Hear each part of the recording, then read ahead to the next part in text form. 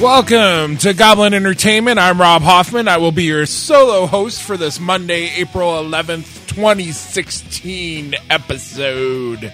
The music in the background is Shell Shock Lullaby with the song Backwards. You can check out their outstanding stuff at www.shellshocklullaby.com.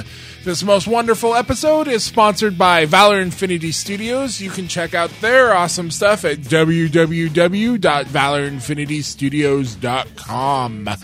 Well, peeps, did you miss me? Because I missed you. We were off at Salt Lake City Comic-Con. Last episode, special episode that posted yesterday was kind of an overview of that.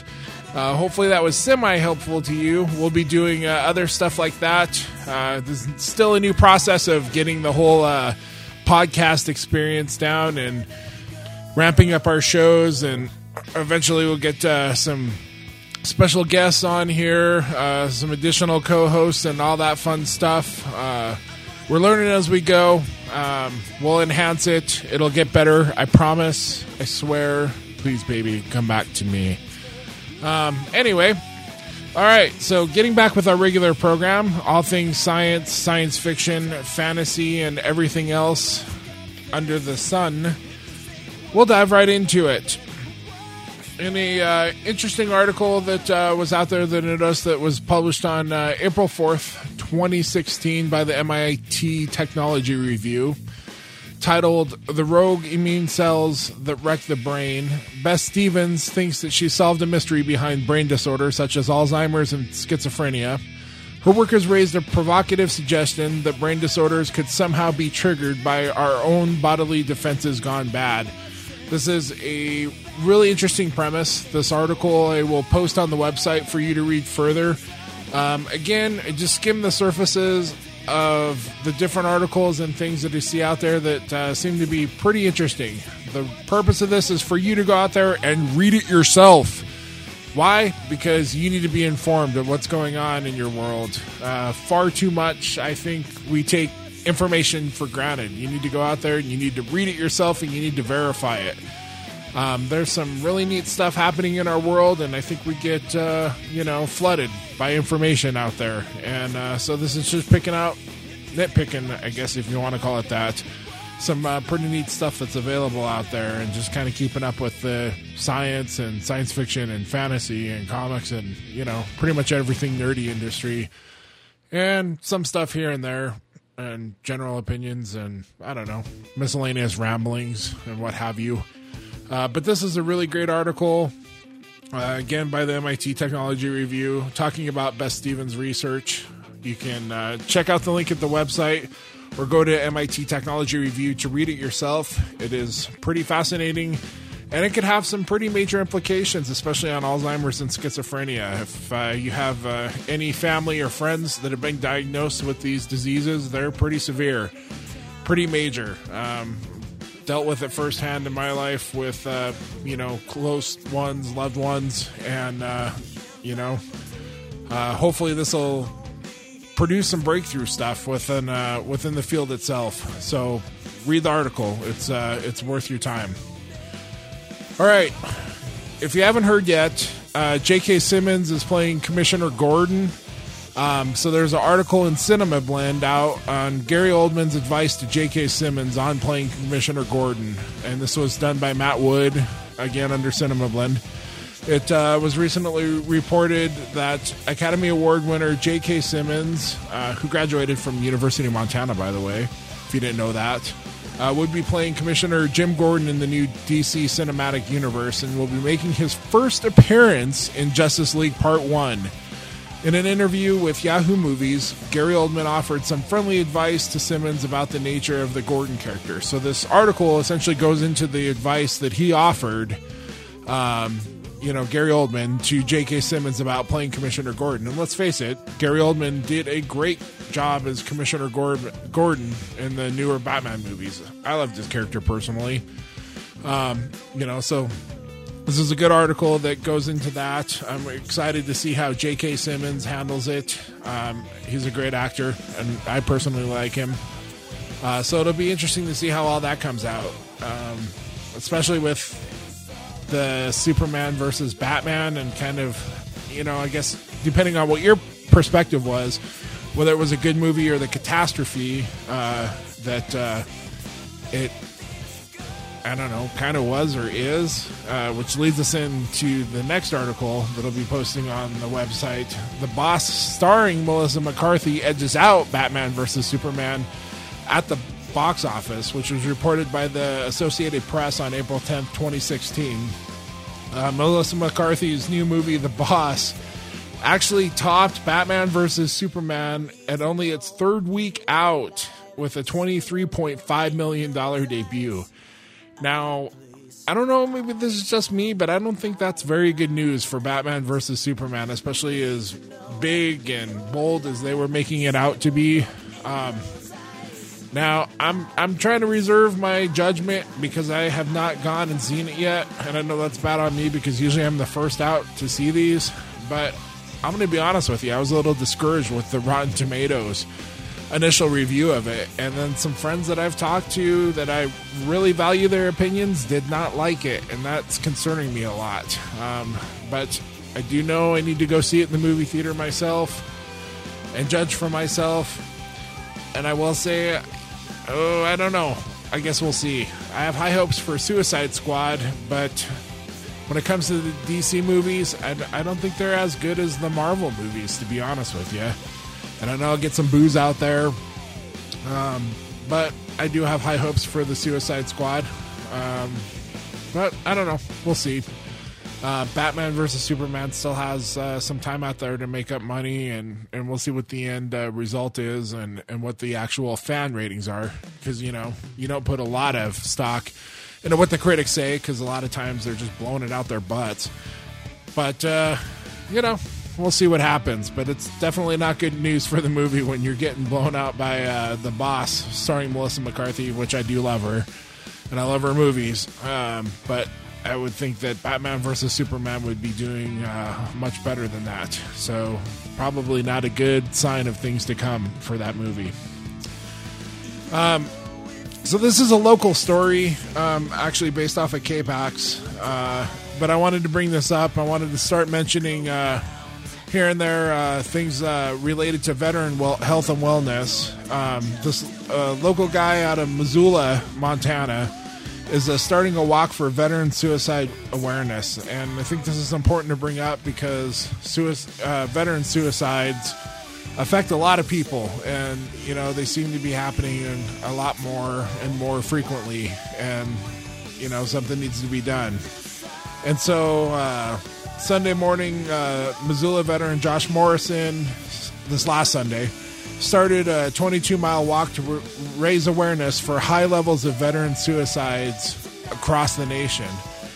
So I'm going to post the link to this article. It's, again, on kpax.com. And it's a great story just talking about how this veteran, Josh Morrison, is highlighting veteran suicide. All of us are linked to veterans somehow, whether you are a veteran or your siblings are veteran, your parents, sons, daughters, everybody knows them, and the nice thing about it is a lot of things that are outlined can be taken away, or just not only for veterans, but they can be cross-applied to anybody in there. Suicide is a major topic. No matter where you fall, doesn't matter. Somebody can be going through the signs and symptoms of it. It's important to know what to look for, and yes, you can do something about it. So get out there, educate yourself, and you can potentially save lives, especially those lives of people that are important to you. Because let's face it, we're all going through our own battles. So get out there and educate yourself. Check out this wonderful article on this individual that's trying to bring more education to people, especially on veteran suicide. Outstanding article. All right. So getting into a little bit of the nerdy kink, there's a great article on Ranker.com. I don't know if he classified it as an article, more like a list of 17 grown-up comics that definitely aren't for kids. So they list 17 various comics that were pretty fantastic if you've read them. I don't know how else to describe that, but I know that I've enjoyed a bunch of them. Some of them being the Bomb Queen, Sin City, love Sin City, Heavy Metal, Lost Girls, and then a bunch of others. So again, I'll post the link. Check it out. You can go in there. If you haven't been on ranker.com, it's pretty neat. You go in there, you can rank yay or nay, and it affects the levels that all the different comics are ranked at.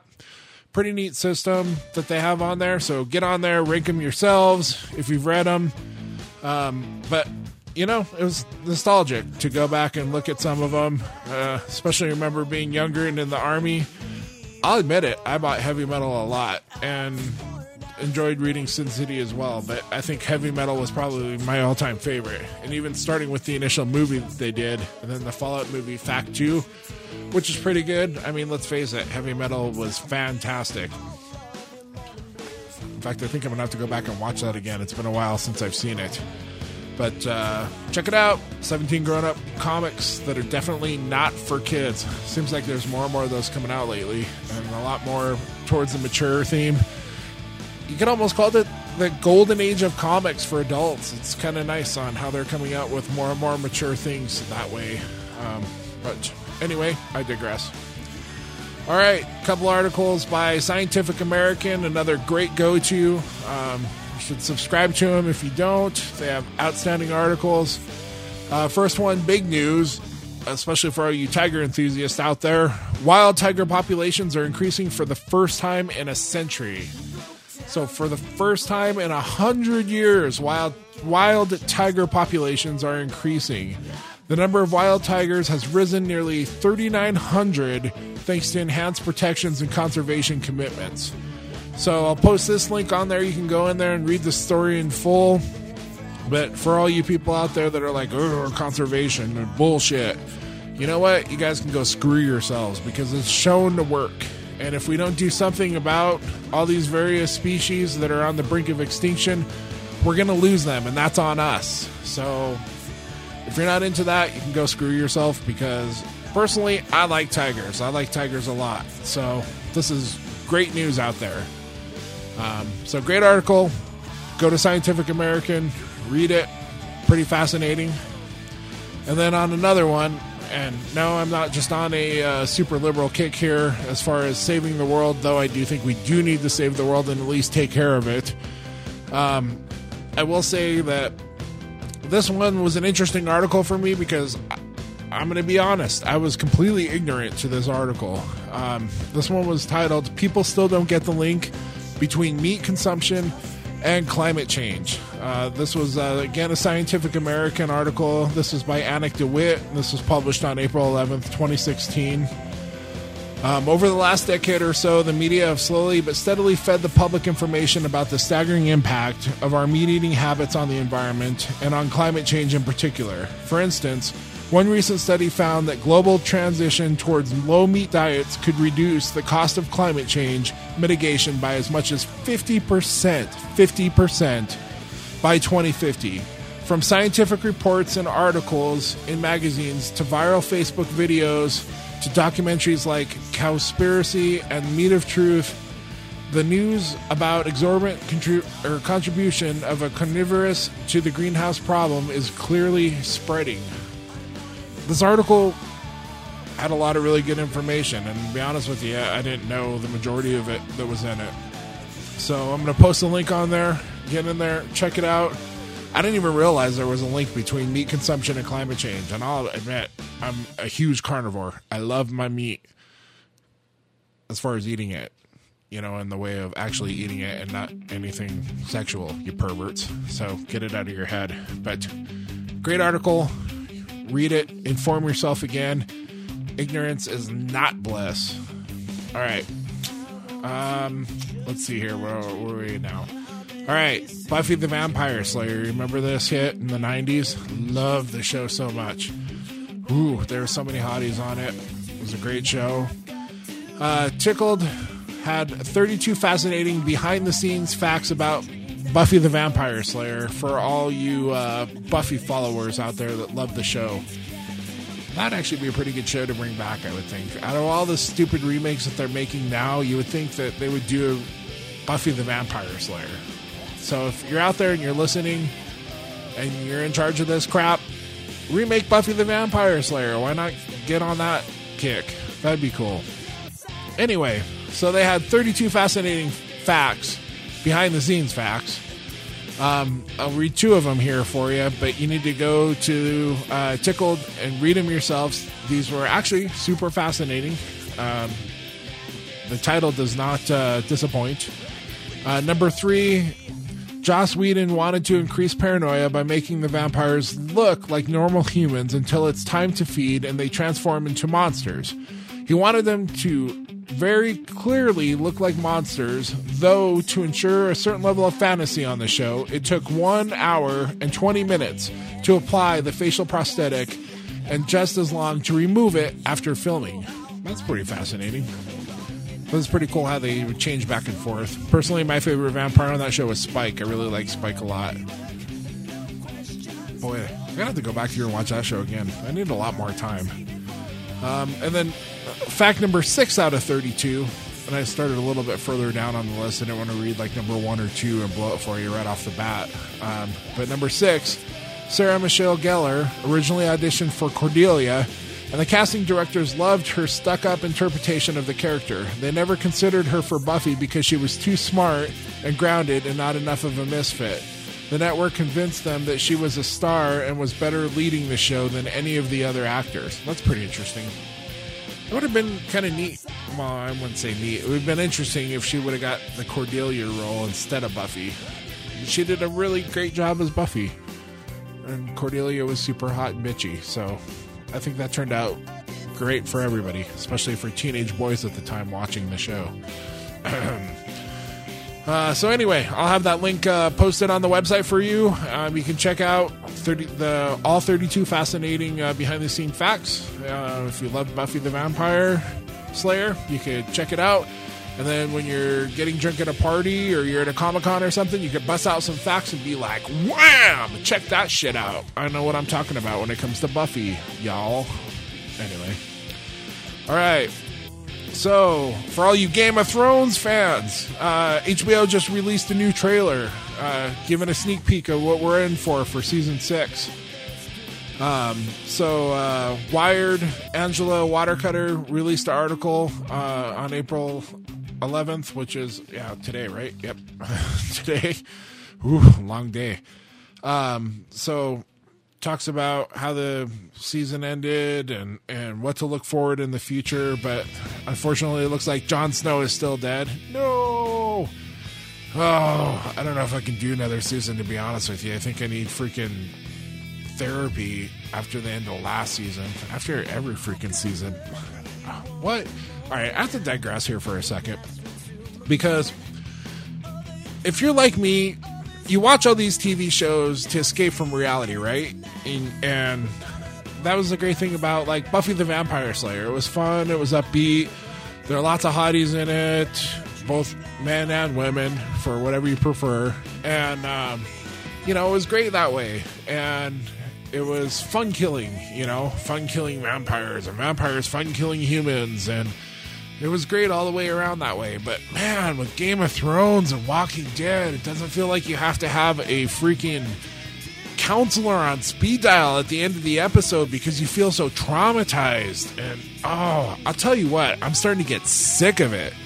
And I'm not sure if I'm going to be continuing on in Walking Dead or Game of Thrones after all these great characters that you get invested in and they're getting killed, and they're getting, like, not regular killed, but, like, brutally killed. I don't know if I can take it anymore, to be honest with you, but at the same time, it's like crack. I can't stop watching this shit, and then I just want to, I just need it, and need it, and need it, and need it. And it's like, when's the next season going to come out? But at the same time, it's starting to wear a little thin on me. I don't know about you, but for me, I think the season finale of Walking Dead finally did it for me. I might be broken now for all this stuff. I don't know if I can do it anymore. But anyway, well, I guess I can, because I went through and I watched the new trailer and I got excited about Game of Thrones because I'm talking about it right now. Oh, shit. Anyway, so the new trailer's up there. I posted a link to the Wired article on it, and they've got the trailer on it and some other stuff talking about season 6 of Game of Thrones. Watch at your own peril. we'll see. I sincerely hope that Jon Snow is back, because I don't know if I can live with it if he's not and keep watching.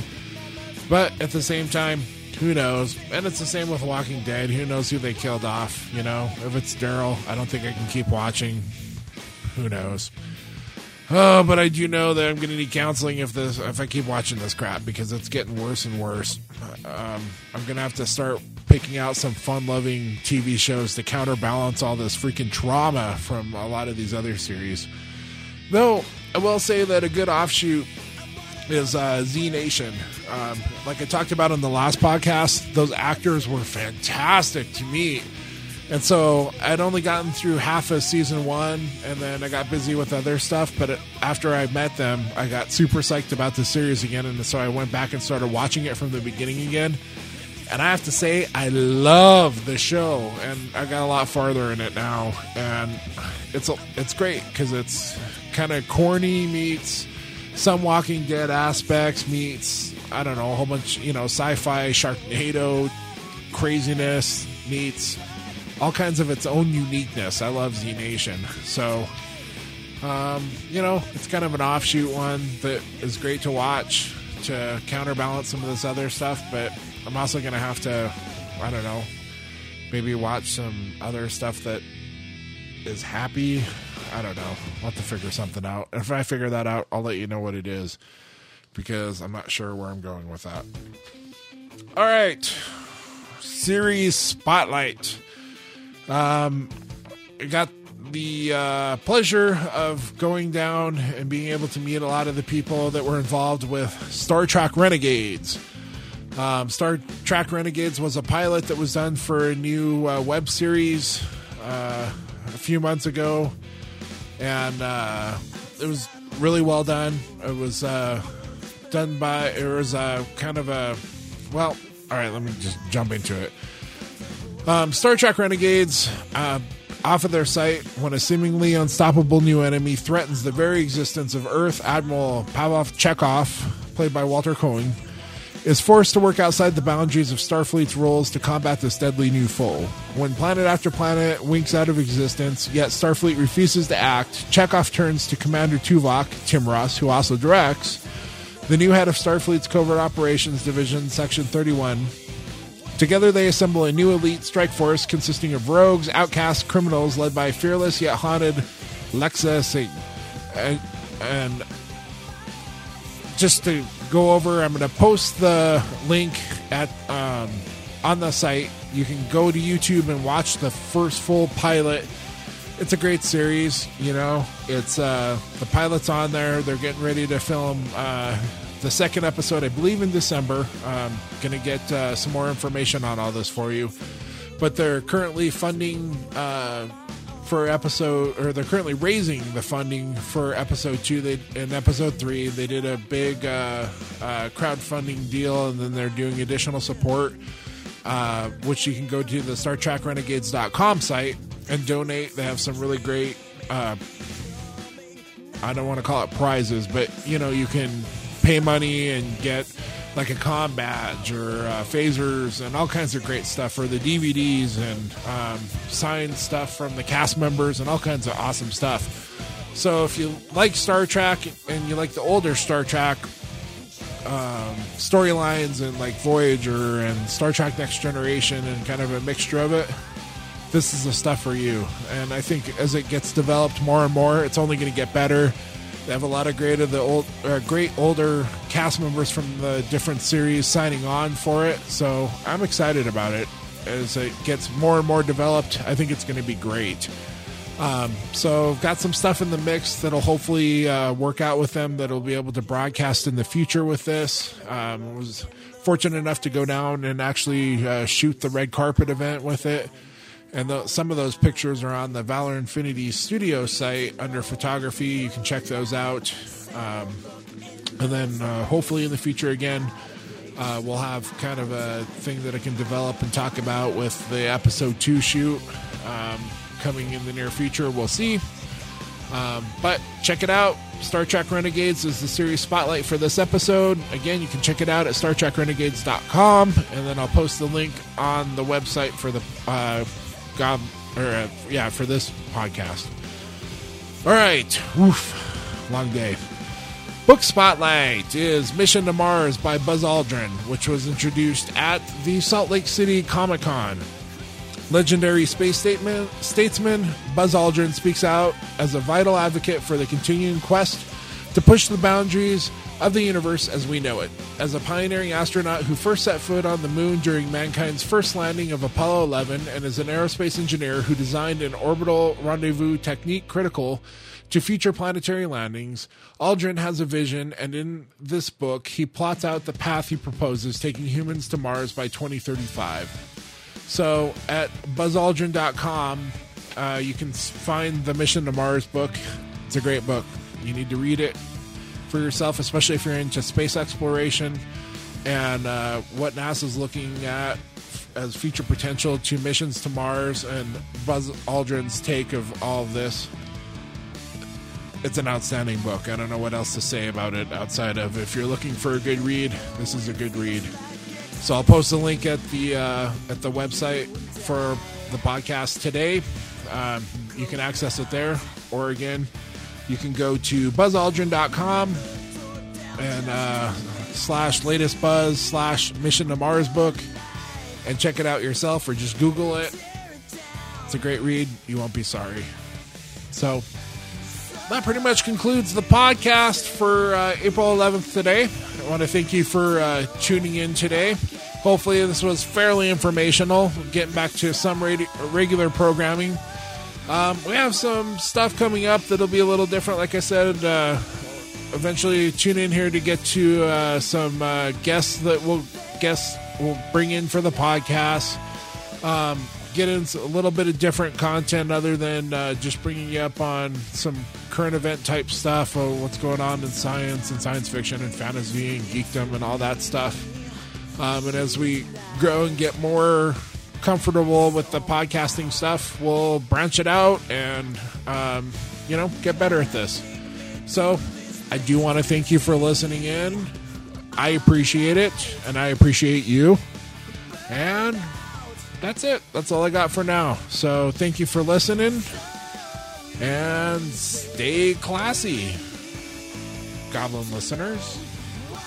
That's it for now. This is Rob Hoffman signing off for Goblin Entertainment.